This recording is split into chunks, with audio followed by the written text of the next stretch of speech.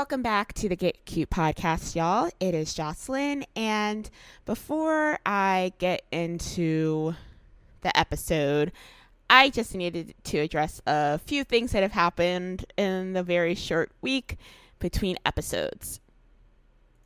6 days ago, we saw videos of Jacob Blake, a black man in Kenosha, Wisconsin, be grabbed by his t-shirt and shot in the back 7 times by a police officer of the Kenosha Police Department. And then yesterday, August 29th, we heard the news that Chadwick Boseman had passed away from a 4-year-long battle of prostate cancer. And for people that do not know who Chadwick Boseman is the Black Panther, and he brought so much joy and life to the Black community in 2016 as T'Challa, as Black Panther. And I needed to acknowledge how tragic both of these things are for Black Americans. And, you know, I tell people all the time that I'm a Black woman first and foremost. And so it just seemed right for me to start this podcast off with bringing light to the Jacob Blake situation, even though I've seen a lot of people on tech Twitter be completely disgusting about that situation. But I mean, it's obvious at this point that these people are just sitting behind thinly veiled racism at this point. And to also talk about the impact of Chadwick Boseman and the impact that he had specifically on me, a nerdy as fuck Black girl from Southern Delaware, who didn't grow up with live action representation of Black superheroes, and how amazing that was for me and how hopeful that made me. So trying not to cry. 2020 has been a hard year, and I feel like for Black Americans specifically, it's been an extremely, extremely hard year. We've lost so many of our heroes, the people we looked up to, the people that have been guiding us on a path to equality for decades, and people that gave us hope. So I want to dedicate this podcast episode to Jacob Blake and to Chadwick Boseman, because this has to stop. Not dying, dying is a very natural process, and cancer fucking sucks. Believe me, I know. My mom had lung cancer, but police brutality needs to stop. There's just no words at this point. There's nothing else that I can really say. But this episode's going to be dedicated to Jacob Blake and Chadwick Boseman. Okay, now that we have the really sad shit out of the way, hi. How is everyone? Today's episode, we are going to be talking about what questions you need to ask your company, be that HR, your recruiter, your manager, if you have access to your manager before you actually start your job, to set yourself up to be successful. And I decided to do this because I start my role officially as a senior software engineer with PayPal Monday. So tomorrow, aka today, when y'all are all listening to this. So I am going to be going through the motions and, just asking things that I realized I needed to ask while I was going through this journey. And I think that it will be really helpful and resourceful, because a lot of the questions are tech related, of course, but then there are also going to be questions that you need to know just from an HR perspective. Also questions about your benefits, your pay, things that we as software engineers tend to overlook, but I do not overlook. So let's get into it. Are you teaching yourself a new language or framework, or maybe just being stuck inside has you bored? edX can help.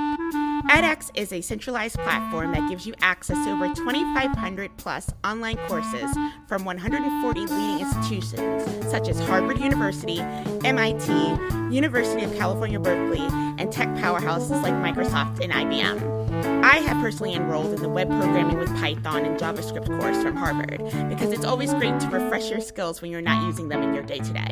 The best part is that there are other people taking the class with you, so you don't have to grind through the courses alone. For Get Cute listeners, edX has given you a discount to use the service, and you can choose to use the discount now or later.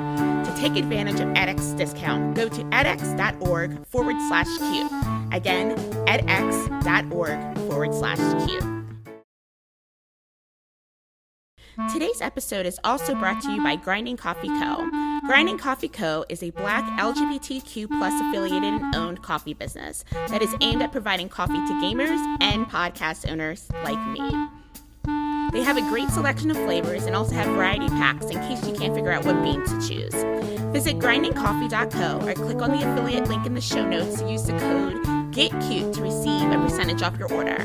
Put your money in coffee where your mouth is. Support Black LGBTQ+ affiliated and owned Grinding Coffee Co. Now back to the show.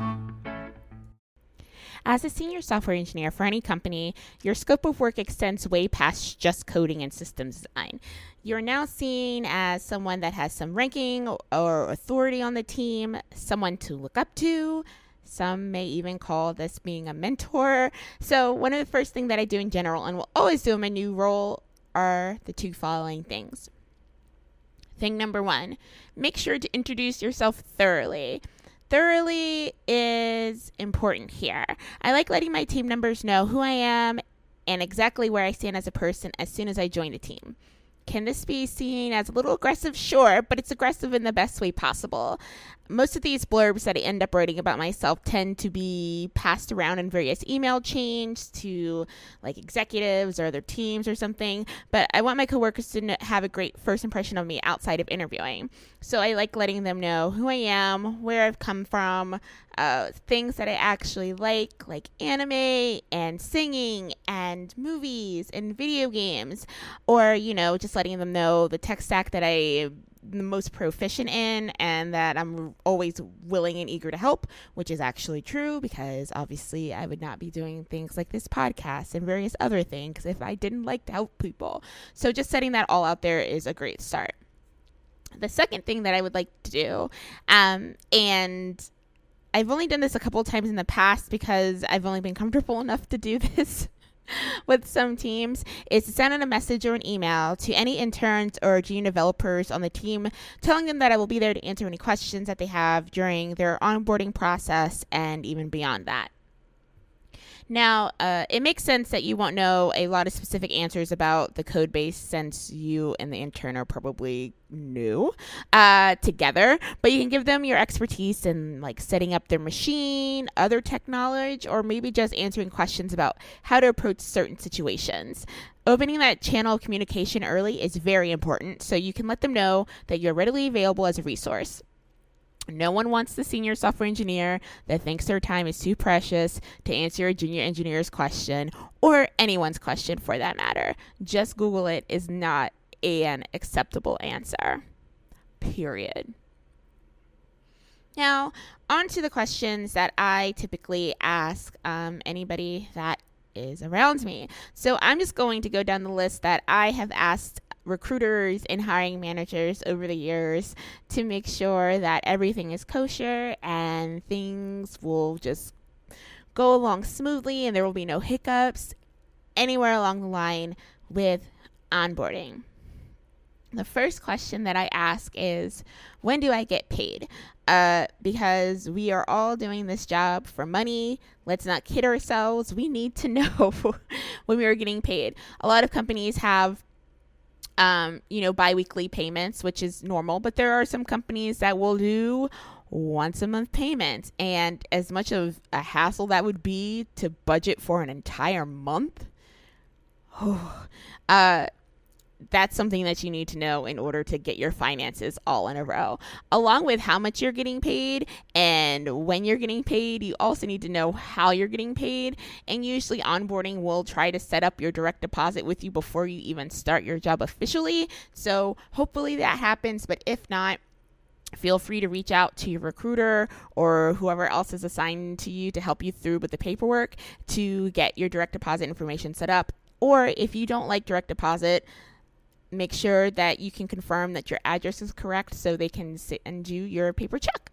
And that's on that. Second question, working hours. Now, this pertains primarily to remote positions, but with on-site positions, working hours can differ by your team. So on-site people, you may want to check with your manager on this as well. I'm going to be completely honest. A lot of this will depend on how cool your manager is and how your prior coworkers and team members have not abused whatever cool thing that your hiring manager has set before them. So hopefully your manager is as cool as my manager, because it was pretty much do whatever you want as long as your work-life balance is good, and it was great. Just saying that is just so good. It's just something that I'm not used to in any job. So let's just take a moment and bask in that. Okay, I'm done. So also make sure that you don't miss any important meetings. Examples of this would be stand-up, which is extremely important, sprint planning, retros, which are less important, but obviously still go to those. Warning to Scrum Masters and people that like retros alike, that is my personal opinion about retros.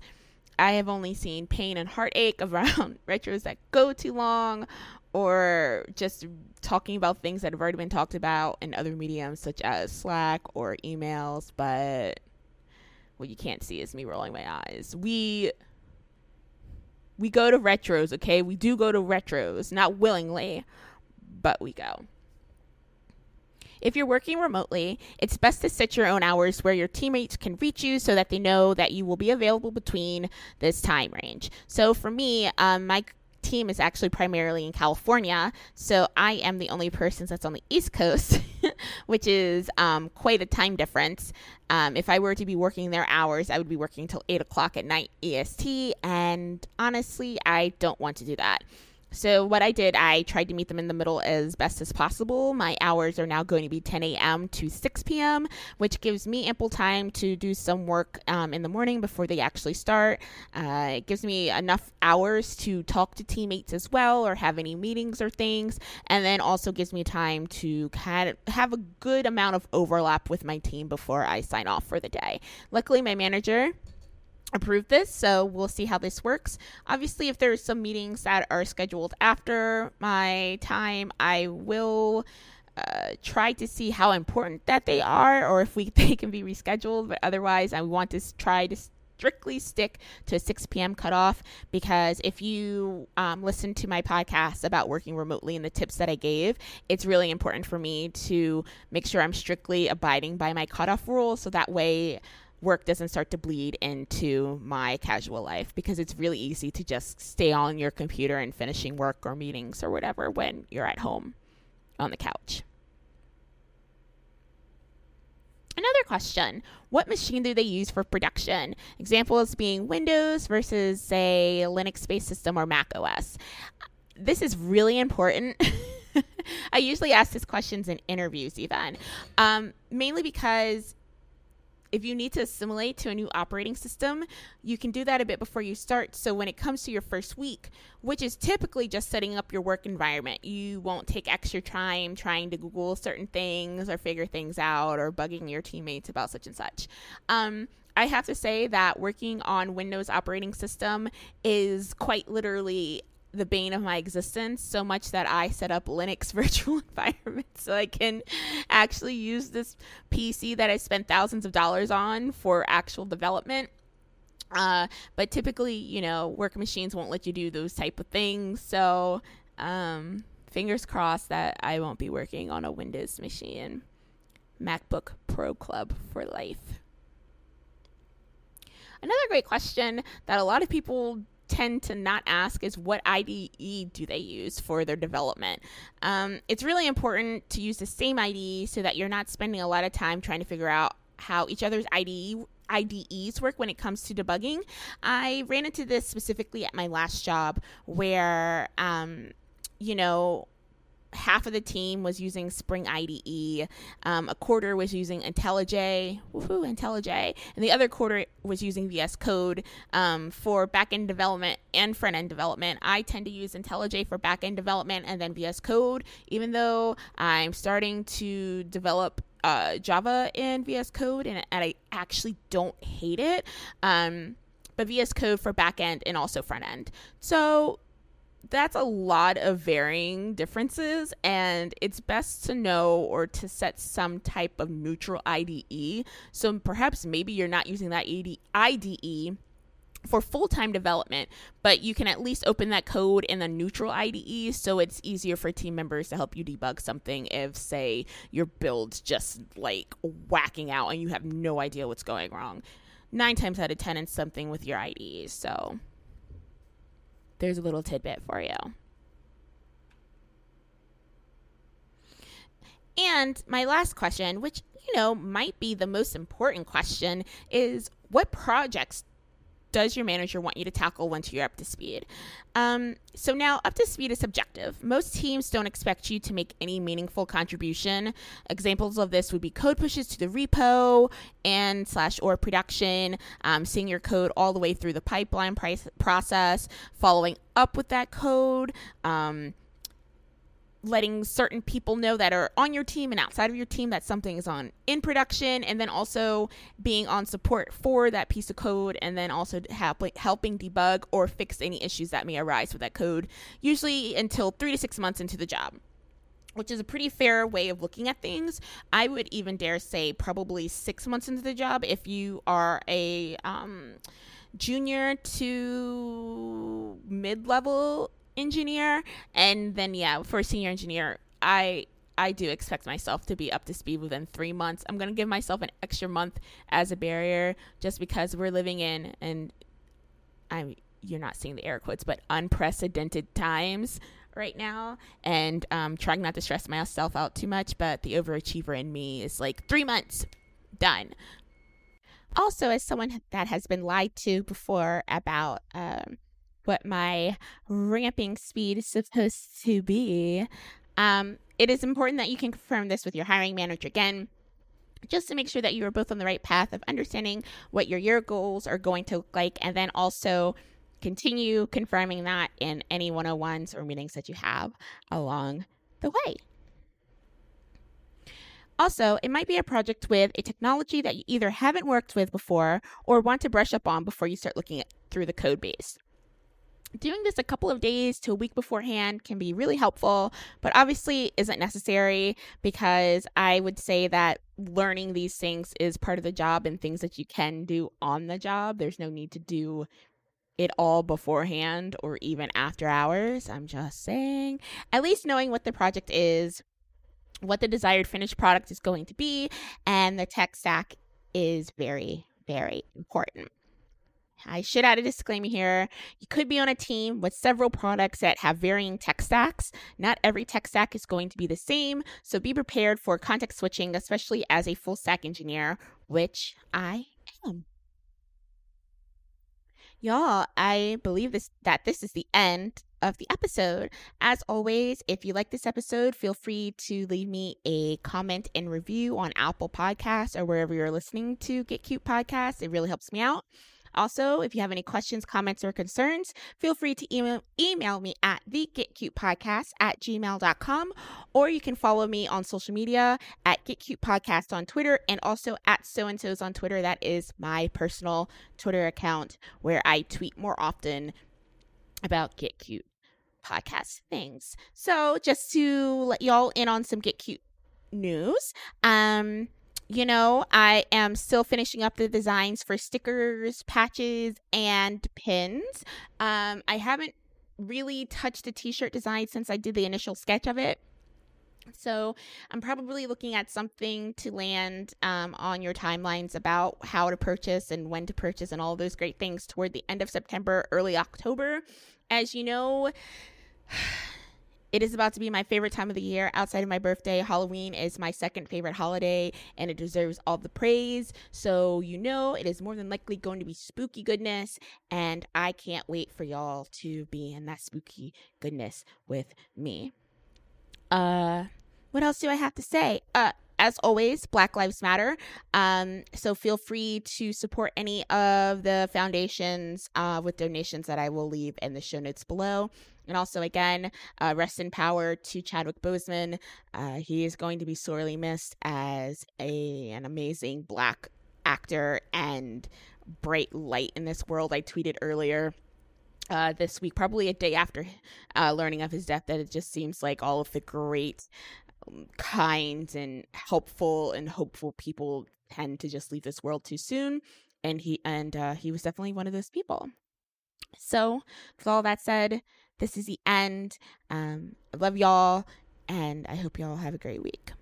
See you next time. Bye.